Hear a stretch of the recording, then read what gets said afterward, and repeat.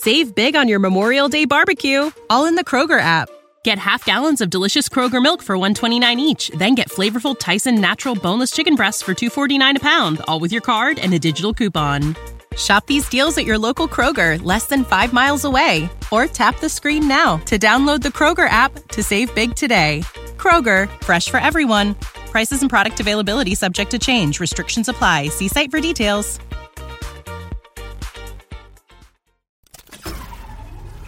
This tea is piping hot. Get the latest celebrity news first all day long with hot headlines from okmagazine.com. Britney Spears' recently canceled intervention has sounded the alarm, as friends and family of the pop star are seriously concerned for her life. This is 2008 all over again.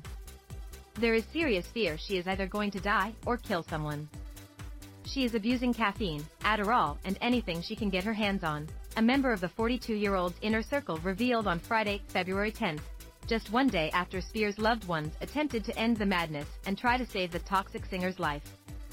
She is not taking her medication, which is essential to stabilize her mood, and is unknowingly trying to self-medicate with other substances, which is exacerbating her mental illness, the source continued. She has unbelievable untreated trauma that with the help of therapists and specialists could put her in a much better place. An intervention is essential to make that happen, a second close insider confessed of Spears, who was freed from her 13-year conservatorship in November 2021 after more than a decade of emotional abuse and trauma. A third source emotionally expressed, "I worry about waking up in the morning and feeling like I'm going to get a horrible phone call." The intervention was long overdue. She is very much a danger to herself and those around her. It's a ticking time bomb. Thank God somebody finally took some steps to do something about it, a fourth insider admitted. However, it seems as though Spears isn't going to let anyone try to intervene. The circus singer slammed her inner circle's intense claims in a lengthy Instagram post late Thursday evening, February 9th. "It makes me sick to my stomach that it's even legal for people to make up stories that I almost died. I mean, at some point enough is enough. I'm honestly not surprised at all. Again, doing the best I can." The mother of two's message read in part.